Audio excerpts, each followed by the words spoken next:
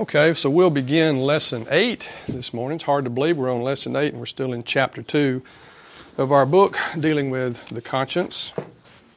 And we're finishing up a look at 30 scriptures from the New Testament that deal specifically with the conscience. We're getting down to the end here.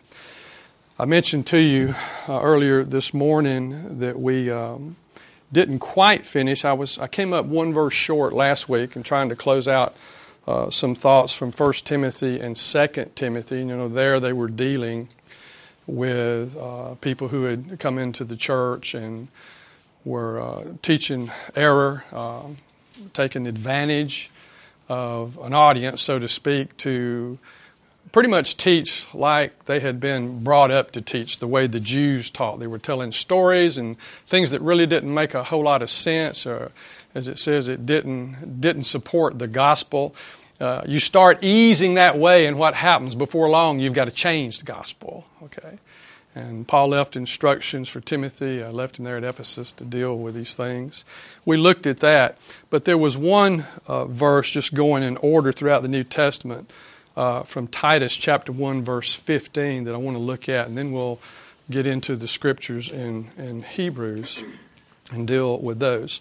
Before I do that, I don't remember if I did this on tape or not. I said something last week about the scriptures in this book. I'm pretty sure I said they were NIV.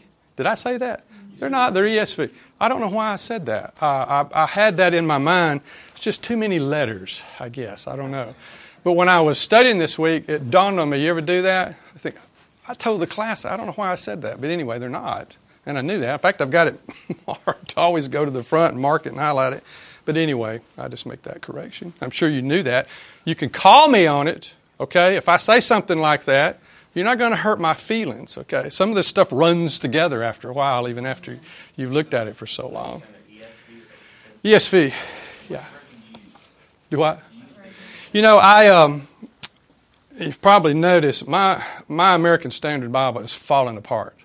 And I've got it in the car. I've actually got a study Bible. So I have a MacArthur ESV study Bible, the hardback. But I've got it up here. Just so. You read a verse that wasn't mine or my wife's. And I have an NASB and she has an ESV. Yeah, well, you know how it goes. He says, unless it says it's another verse. I may have hit on one of those verses somewhere that particular verse might have been out in another translation, but yeah. So, I mean, I normally wouldn't stop. I might have it in my notes, but I wouldn't stop and say. So I'm sure that's what that was.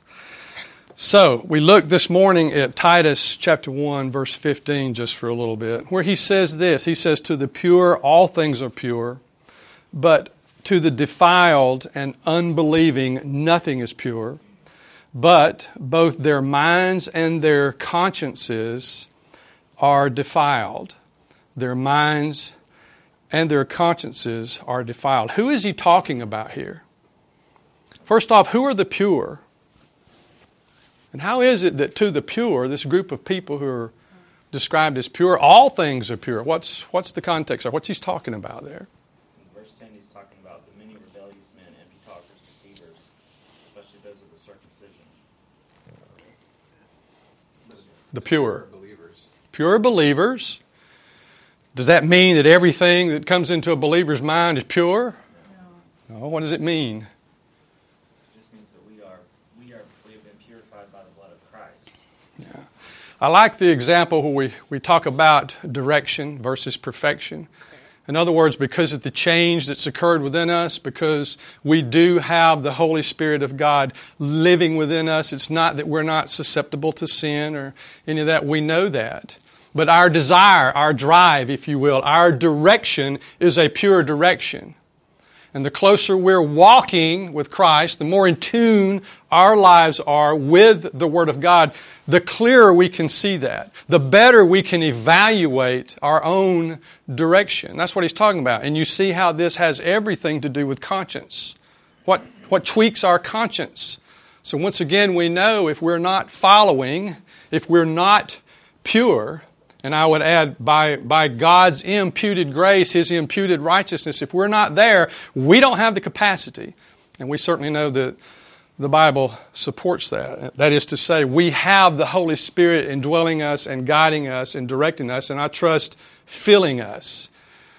Now, to fill obviously carries the connotation that it can be more filled or less filled, all right?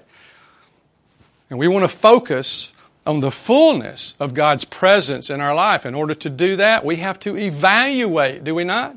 We have to judge ourselves. We have to, as Paul would say in 2 Corinthians, examine ourselves. We have to do that. That's part of the process. It should be our joy to do that, right? Our joy. It's our joy to be corrected, if you will.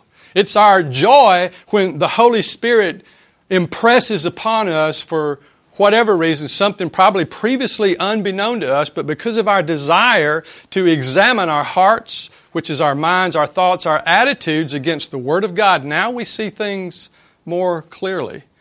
That's the work. That's the presence of the Holy Spirit. To the pure, he says, all things are pure. This is our direction. But to the defiled and unbelieving, so he kind of defines that for us, nothing is pure.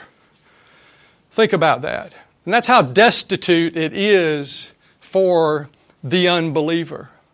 So how does this affect us who are, according to this scripture, pure regarding our conscience? First off, it sets a really bright light on these attitudes that can never, ever be in tune with God because there is no presence there within them. That's what he's talking about here. They do not have the Holy Spirit of God. Why is that important to us as believers? Because doesn't it make you want to stop and think, man, am I really acting like that? Am I truly acting and thinking like an unbeliever?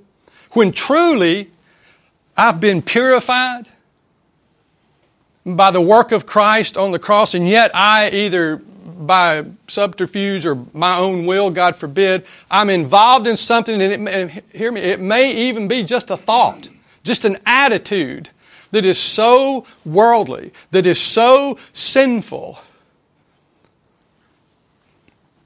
that it would be described as unpure. It would be described as defiled or unbelieving. Now, I'm not talking about living in some sort of legalistic way. I'm just talking about identifying sin and error when it comes into our life and calling it what it is. Calling it what it is. Not trying to cover it up. I think the point of this verse, though, is that the lost person, if both their mind and their conscience are defiled, they don't have the capacity to label those thoughts as impure or defiled, versus when our flesh rises up and we have those anger, lustful, prideful, whatever thoughts that we have, we can look at those and go, that is of the flesh, that's Satan, that's sinful, and rebuke it and put it out of our mind. And the lost person cannot do that. And you're right on target, because my next supporting verse takes us in support to Romans 1. But before we do that, this is similar to what he's talking about in 1 Timothy 4:2 when he talks about the seared conscience. Do you remember that? We looked at that verse, 1 Timothy 4:2, and we talked about how the conscience gets seared. Yeah. Look at Romans 1, just briefly. And you're right, Chris, Romans 1:28. And you know, beginning in verse 18 there, Paul goes through and talks about those who are under God's wrath and who are described as unrighteous. And he says, and even as they did not like to retain God in their knowledge, God gave them over to a debased mind. Is that what he's talking about, Chris? To a debased mind to do those things which are not fitting. And this is interesting if you look at this. There's 3 times there. What is it? Verse 24, 26, and 28. He talks about these people being given over, given up, given over. Okay? The judgment, if you will, the wrath of God that's revealed. in a way that can only be described as abandonment. Okay, given over.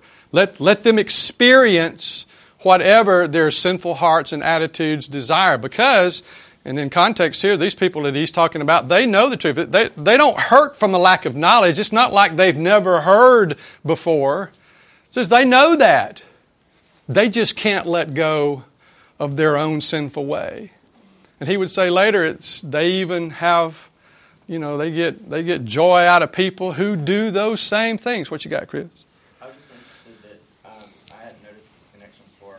It said that God gave him over to a depraved mind to do. I mean, that speaks right to what Scripture says. It's out of the heart man speaks. But in this case, it's out of the mind our actions take place. Yeah. Yeah, it's, what is it, debased mind. And I'm looking at the Greek word here, but it means unapproved or rejected or worthless. It means that which is reprobate or a castaway. And if you've ever heard MacArthur teach on this, he says that it's the word in different languages, moronic.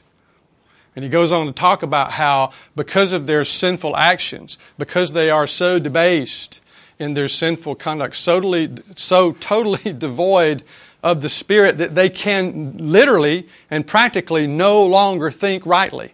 They do not have the capacity. And he says the word is moronic. That's interesting to think about someone who could put off Christ, put off the draw, if you will, the work of the Holy Spirit in their life, in their mind, okay? That, of course, which affects the way they think and their actions, to put it off so long that they're like set aside. Now, I don't know if he's talking about that. They've crossed the line. They would never ever be able to change. But I'll tell you this: that is a horrible place to be, and we can say that a horrible place to be. Don't you think this is describing all men without Christ? I mean, because verse 18, for the wrath of God is revealed yes. against all ungodliness and unrighteousness of men. So this is just, yeah. Every single person is disobedient to their parent or haters of God. I mean, I guess everybody's haters of God. Scripture says that. But not everybody fully expresses all of these sins to that degree. It's quite a list, isn't it? But yeah. It's the general characteristics of all mankind.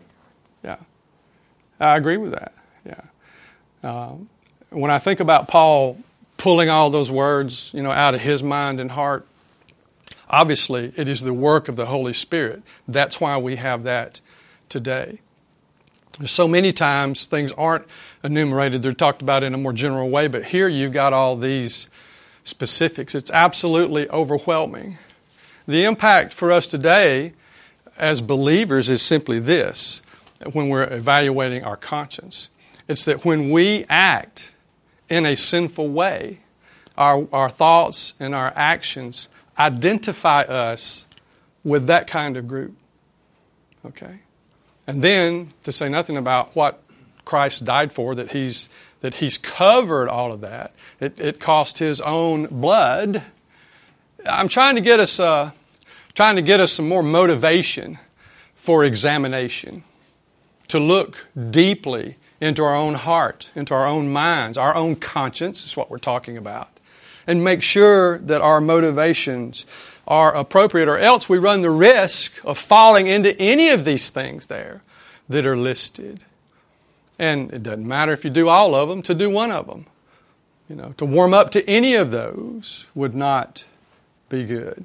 A debased mind. Yeah. Well, I wanted to go back and I wanted to make that point. It would have been better, I guess, to have done it. We ran out of time last week. We had to finish up a little early. And so I go back and we look at that this morning. So we can move on this morning, if you will, to Hebrews chapter 9. Hebrews chapter 9. And I guess for all practical purposes, we've left Paul. If I say Paul, you call me on it, okay? Regarding Hebrews. All right. So we'll refer to the writer of Hebrews. So what we've done so far is we've looked at the importance and application of conscience regarding, back in Corinthians, spiritually weak people and those who are more spiritually mature, they're brothers and sisters in Christ, back from 1 Corinthians chapter 8 and Romans 14. We've looked at the same thing regarding false teachers and error in the church from 1 and 2 Timothy.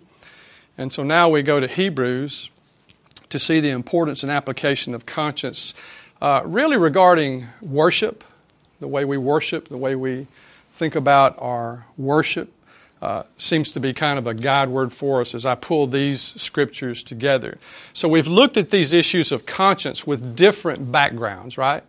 There's a different background, and we move to another one. Even in our, when we were in, Timothy, we looked at its application regarding deacons and elders and the application of conscience there in selecting deacons and elders, so forth. So here he's talking from Hebrews chapter 9. And we're going to look specifically at 9:9, but the more I read this and I saw how it involves so many different elements, all of them that center around the conscience, I said, unless we look at these first 10 verses together, I don't really think it's going to gel, because he's going to talk about the sacrifices, that were made daily. He's going to talk about the sacrifice of atonement and so forth. And he's going to bring the conscience to bear on that. So we'll look at that first. So let's look at chapter 9, Hebrews chapter 9. And I want to read 1 through 10. Because he's talking about the first covenant, and then he's talking about the latter covenant. Now, even the first covenant had regulations for worship and an earthly place of holiness. For a tent was prepared, the first section in which were the lampstand and the table and the bread and the presence. And it is called the holy place. Behind the second curtain was a second section called the most holy place, having the golden altar of incense and the ark of the covenant covered on all sides with gold, in which was a golden urn holding the manna and Aaron's staff that budded and the tablets of the covenant. Above it were the cherubim of glory overshadowing the mercy seat. Of these things we cannot now speak in detail. These preparations having thus been made, the priests go regularly into the first section, performing their ritual duties, but into the second only the high priest goes, and he but once a year, and not without taking blood, which he offers for himself and for the unintentional sins of the people.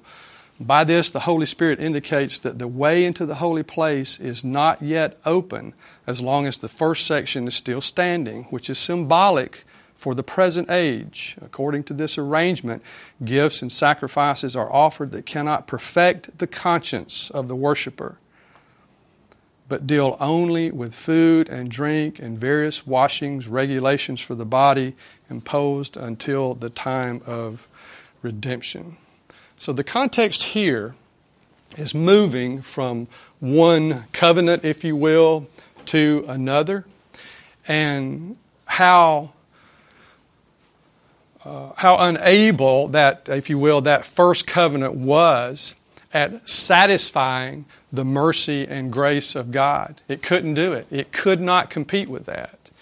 And he says it affects the conscience. It affects the way that we think about our worship and so forth. It cannot, as he says, satisfy the conscience. In verse 7, he says, but into the second only the high priest goes, and that but once a year, and he had to go in with blood, which he offers for himself for the unintentional sins of the people. Have any of you ever looked at this passage very, very, very closely? Because I was unaware that on the Day of Atonement, on that day when he goes in, that the primary thing that was to be accomplished there was, just as it says there, for the unintentional sins of the people. Now, I don't know if you were like me when you think about the Day of Atonement, okay, you think more maybe in a broader scale, everything I've ever done, everything I've ever thought and said, and I'm not saying it doesn't apply to that, but specifically he says it's to cover the unintentional sins of the people. I'll be honest with you, I was never really aware of that, the unintentional sins. So you go and you look at the specific words used, and he's talking about just simply errors that are made. This word, the word there is only used in Hebrews 9:7. It's not used anywhere else. Nowhere else.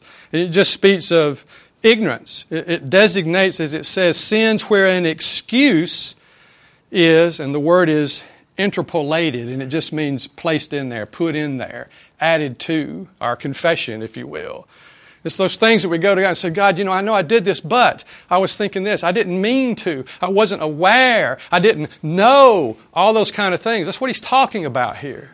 I never realized that. Is that not, you said that this particular word, unintentional, you said this is the only place that particular... That's what it says. Yeah, but, they do mention unintentional sins in the Old Testament. Well, you may find a word in some translation that's translated that way. Yeah. He's saying the Greek word agnoema, that's the only place it's used. The Greek word, yeah. What word do they use in the Old Testament when they talk about this same thing? I don't know. I'd have to dig it up for you from the Old Testament. I'd have to look at it. But don't you find that interesting? Okay. And the point here as it relates to conscience is this, is that even with a clear understanding of the Old Covenant and participating in all that, even to what the priests were doing. They did this every day. There were the daily sacrifices and so forth. But yet we know that the common people, average people, they could only go in the outer part of the temple. And then you had a part of the priest that could go into the first area. And then as it described there, you had this second area that only the high priest could go into. And that only once a year, he said. And then he always took the blood. You had all of this going on to typify, if you will, to foreshadow the sacrifice that would come in Christ's death on the cross. It was always pointing toward something else. The point here as it relates to conscience is this. All of that, and to participate in all of that, even as Paul would share, not in these scriptures, but Paul would share that he counted all of that but lost all that he had ever done in that regard. Why? Because it did not satisfy his conscience. Think about that. Can't do it. Why? Because Christ's sacrificial death, His total payment, if you will, for our sin is the only thing that could satisfy. And he's saying that even when all of this happened, and the sacrifices were carried out, and the atonement was sacrificially made, that it did not relieve the conscience. It didn't. How does that help us today? It helps us focus upon the truth about what God has done for us in His sacrifice, enabling us to have a clear conscience. So when you don't have a clear conscience over an individual, over a situation, not necessarily an individual, but a situation, think first off about the gift that we said when we started our study, this issue of conscience. Conscience is a tremendous gift to us. It allows us to evaluate. It allows us to respond to the guilt, true guilt that's placed upon our lives to give us correction. Whom the Lord loves, He chastens and corrects and scourges every son who believes, from Hebrews. He does that. What a gift. We have that. There's nothing better than being able to lay your head on your pillow at night and know, as Paul has said so many times, and as the writer of Hebrews will say, my conscience is clear. It's clear according to the Word of God, according to the work of the Spirit. And I know it's clear, and I know it can be clear because of the sacrifice that has been made for me. I am trusting in that. I want God to show me the error of my ways. And I want Him to keep me close to Him. This is not to be, well, confused with, or the opposite of these unintentional sins, would be what David refers to in Psalm 19:13 as presumptuous sins. Now that is a Hebrew word. You go back and look at that, and he's talking about those things which they come from a prideful heart. They're insolent. They're described as wicked or wanton sins, intentional sins. It's not what he's talking about there. I'm just glad to know that even the things that I might not be aware of, or things that have transpired in my life, an attitude that I've accepted, that I've not dealt with, that might not represent God's best in my life, or certainly something that has potential to lead me to sin or a greater sin, those things can be exposed by the power and Word of God. All of that is because of the sacrifice of Christ, every bit of it. That's what it takes us back to. We talk about unity in the church on any level. The number one thing that brings people together in the church is what? I know the answer. What must our focus be if we are to be in unity over anything? Christ. First and foremost. And for the church, secondly, the body of Christ. What is the will of Christ? What is best for the body of Christ? What is our motivation there?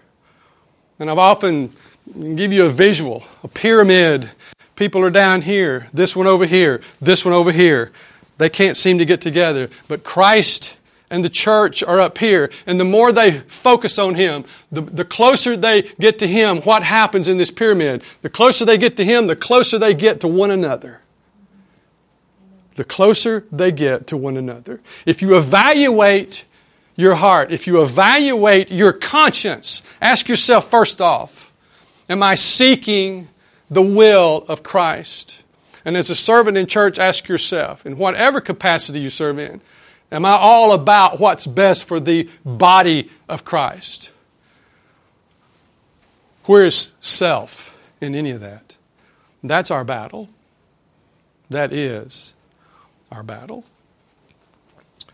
Christ has made it all possible. Made it all possible. So, Hebrews uses this. He throws this word conscience in there, which is our focus today. That's great. Hebrews uses this. But to be able to go back and to look that even the old sacrificial system, as it was, did not satisfy. It couldn't. Could not. I'm so thankful for the age in which I live. I'm thankful for that. Hebrews 9:9, he says that it was symbolic for that present age. According to this arrangement, he says, gifts and sacrifices are offered that cannot perfect the conscience of the worshiper. Hebrews 9:10, the verse that follows, says, but deal only with food and drink and various washings, regulations for the body imposed until the time of Reformation. The time of Reformation. You see that word there. It's not a reference to the historical Reformation. It's not. Maybe we would like to think, but that's not exactly what it is. It's a particular Greek word here that means straight or correct. It means to make right. There was a fulfillment. There was something that was reformed. Okay? And we're talking about the culmination, of course, of God's plan for salvation. We know that. A writer here says, under the old covenant, Israelites offered God gifts and sacrifices that couldn't completely clear the condemnation they felt from their moral conscience. Couldn't happen. The old covenant was limited. It was limited. It was not perfect, and it wasn't intended to be. It was temporary. And now the sacrifice of Christ has made it all possible. And in an absolute, complete way. It delivers. And what I mean by that, it will cleanse and clear the conscience. We all wrestle with conscience in some fashion. 11 and 13 I've marked to read. But when Christ appeared as high priest of the good things that have come, now he's talking about what eventually transpired. Then, through the greater and more perfect tent, not made with hands, that is, not of this creation, He entered once for all into the holy place, not by means of the blood of goats and calves, but by the means of His own blood, thus securing an eternal redemption for us. That's what He's done. He has secured an eternal redemption for us. The writer of Hebrews makes it clear. In the interest of time, it's 5 after. Let's move on to Hebrews 9:14. How much more will the blood of Christ, who through the eternal Spirit offered Himself without blemish to God, purify your conscience from dead works to serve the living God? Wow, we can get excited about this morning. It's in place. It works, as I said. The blood of Christ, who through the eternal Spirit offered Himself, and He did it, it says, He was the perfect Lamb, as it says so many times, spotless and without blemish. He satisfied the holiness, the righteousness of God, the expectation. It's done. That is what we rely upon. Now, I hope you're like me. It helps me to realize this when I think about how effective this whole process of me examining my conscience can be. It can take me to a completed end, if you will. It can take me to a point where I'm totally satisfied in my mind and heart. This is what Paul would say time and time again when he talked about having a pure conscience, a clear conscience. And it interests me that it always goes back to the sacrifice of Christ making that possible. And he uses the word again here, purify. We look at, pure. We said earlier, or last week, we said a pure heart was katharos cardia. Here's the word katharismos, and it just simply means to change or to purge. And He did it. He's without blemish. He's acceptable to God. No fault, unblameable, no spot whatsoever. That's what He's provided for us. That's what the evaluation and the clearing, if you will, of our conscience is based upon. It's based upon the sacrifice of Christ, the work of Christ. The blood of Christ, our writer says, clears all the condemnation we feel from our moral consciousness. It cleanses our moral consciousness, which enables us to serve the living God. Those people that we read about earlier in Romans chapter 1, beginning in verse 18 there, had disavowed, they had turned their back on their moral consciousness. They had a moral conscience. God had placed that within them. And he says plainly there in those verses, if you want to go back, he says nature itself testifies them. The witness of nature is significant and sufficient to condemn us. Then there's enough moral consciousness and reasoning in every person to be drawn to that truth. Romans 1 says you have to turn your back on that. You have to choose to go the other way. That's what you have to do. And they had done that. And they continued to do that. And they disavowed even the witness of nature. He says plainly, those who do that are without excuse just because of the witness of nature. In conjunction with their own moral awareness, they have no excuse. They didn't do it. Hebrews 10:1 says, for since the law has but a shadow of good things to come, instead of the true form of these realities, it can never be the same sacrifices that are continually offered every year.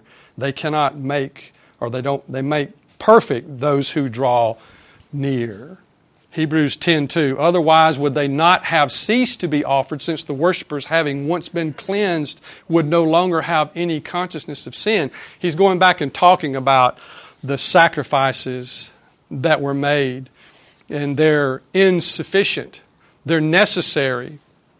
They're necessary to bring people to an awareness of sin in life. Why? Because it would leave the people then, even after everything was accomplished, the conscience wasn't quite clear, wasn't quite enough. Didn't satisfy.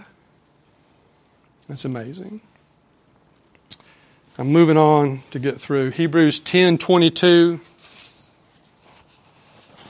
Hebrews 10:22. Now in that last verse, let me point this out. In Hebrews 10:2 that I just read, when he's talking about consciousness, that's one of two times in all of these 30 verses where the word conscious there just means an awareness. That's what that means there. And there's another verse in Peter that we'll look at later on. So up to 22, he says, let us draw near with a true heart in full assurance of faith, with our hearts sprinkled clean from an evil conscience and our bodies washed with pure water. So if we look at the words that are translated draw near, it's the Greek word praxis, and you've heard that word. If you work in the hospitals or whatever, you hear the word practice, and it's always talking about that which is practice or clinicals or those kinds of things, right? Your praxis, and that's what it's talking about, where it comes from. But it's a practice, a function, or a deed, something done. Well, how does that relate to draw near? Where do they get that from? You follow?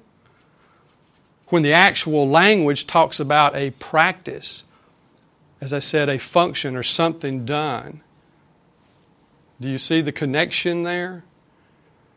It's something that's worked out. It's just drawing near to God is not just an attitude. See? From the original language, it's a word that says it's something that you move upon. It's something that's evident in your life. It's not just an assent. It's not just a thought process. It's evident. Draw near to God. You might say, change the way you're living. Okay? You might say, look at His Word, yield to His Spirit, and then move. When I was praying for our class this morning, I talked about not just hearing, but doing the Word of God. Even as James says, be doers of the Word and not hearers only. And the latter part of that verse is what? Deceiving your own selves. So when we talk about getting close to Him, we're talking about action. We're not just talking about curling up and pleading. We're talking about doing something, moving on our convictions. That's what he's talking about here. Praxis. So Hebrews 13:18. Pray for us, for we are sure that we have a clear conscience, desiring to act honorably in all things. Paul says, I'm sure about this. He says, in essence, I have an inward certainty. I said Paul. Y'all didn't correct me. Okay? Been in Paul too much. The writer of Hebrews says that he has an inward certainty. He has a trust. It's a self-agreement and assurance. He believes that. He knows that. This is where he is. How did he get there? How did he get there? Because our communion with Christ is effective now. Because we have a Savior. We have a Lord who intercedes for us. We have one who can bring His Word and His will to bear upon our life when we yield ourselves to Him. And it'd be clear as a bell. Clear as a bell. We have that. And we get there by examining our conscience, by listening to the voice of God. I'm in no way talking about something mystical. I'm not. I'm talking about the power of the Word of God and the Holy Spirit in our life, which is a very real thing. And we took some time this morning to focus on the fact that that was part of what God purchased for us through Christ's sacrificial death. We can, in all of our error and all of our sin and all of our shortcomings, we can stand before Him clean. We can. Sometimes I think in my life, but only for a little while, and then there's something else. I guess it'll be that way until our salvation is realized in glorification. We know that to be true. Well, that's what he tells us, though. He's sure of it. They're sure that they're living and acting according to the high standards of their moral conscience, which has been developed by the Word of God. Their association with Him, seeking Him in prayer, being obedient to Him. And they're trying to live in a way that always honors him, the writer and his entourage. And then I couldn't help, as I was looking at this, we just looked at 13, 18. The verse before that, 17, really sets the context for that. And I thought about going over that verse first, and I said, no, I'm going to save it for last. So we're going back to the verse before, at verse 17, which you should be familiar with, Hebrews 13:17, that says, obey your leaders and submit to them, for they are keeping watch over your souls as those who will give, who have to give rather, an account. Let them do this with joy and not with groaning, for that would be of no advantage to you. And then you get the focal verse with conscience. Pray for us, for we are sure that we have a clear conscience, desiring to act honorably in all things. So the writer of Hebrews appeals to his conscience and to the conscience of those who serve and minister with him. You know, in essence, he's saying what we know and what we've heard before. He's saying what our own pastor has said from the pulpit. And this is what the Word of God says. Look at our lives. That's what leadership here is saying. Look at our lives. We stand with a clear conscience. Enough said. Let's pray together.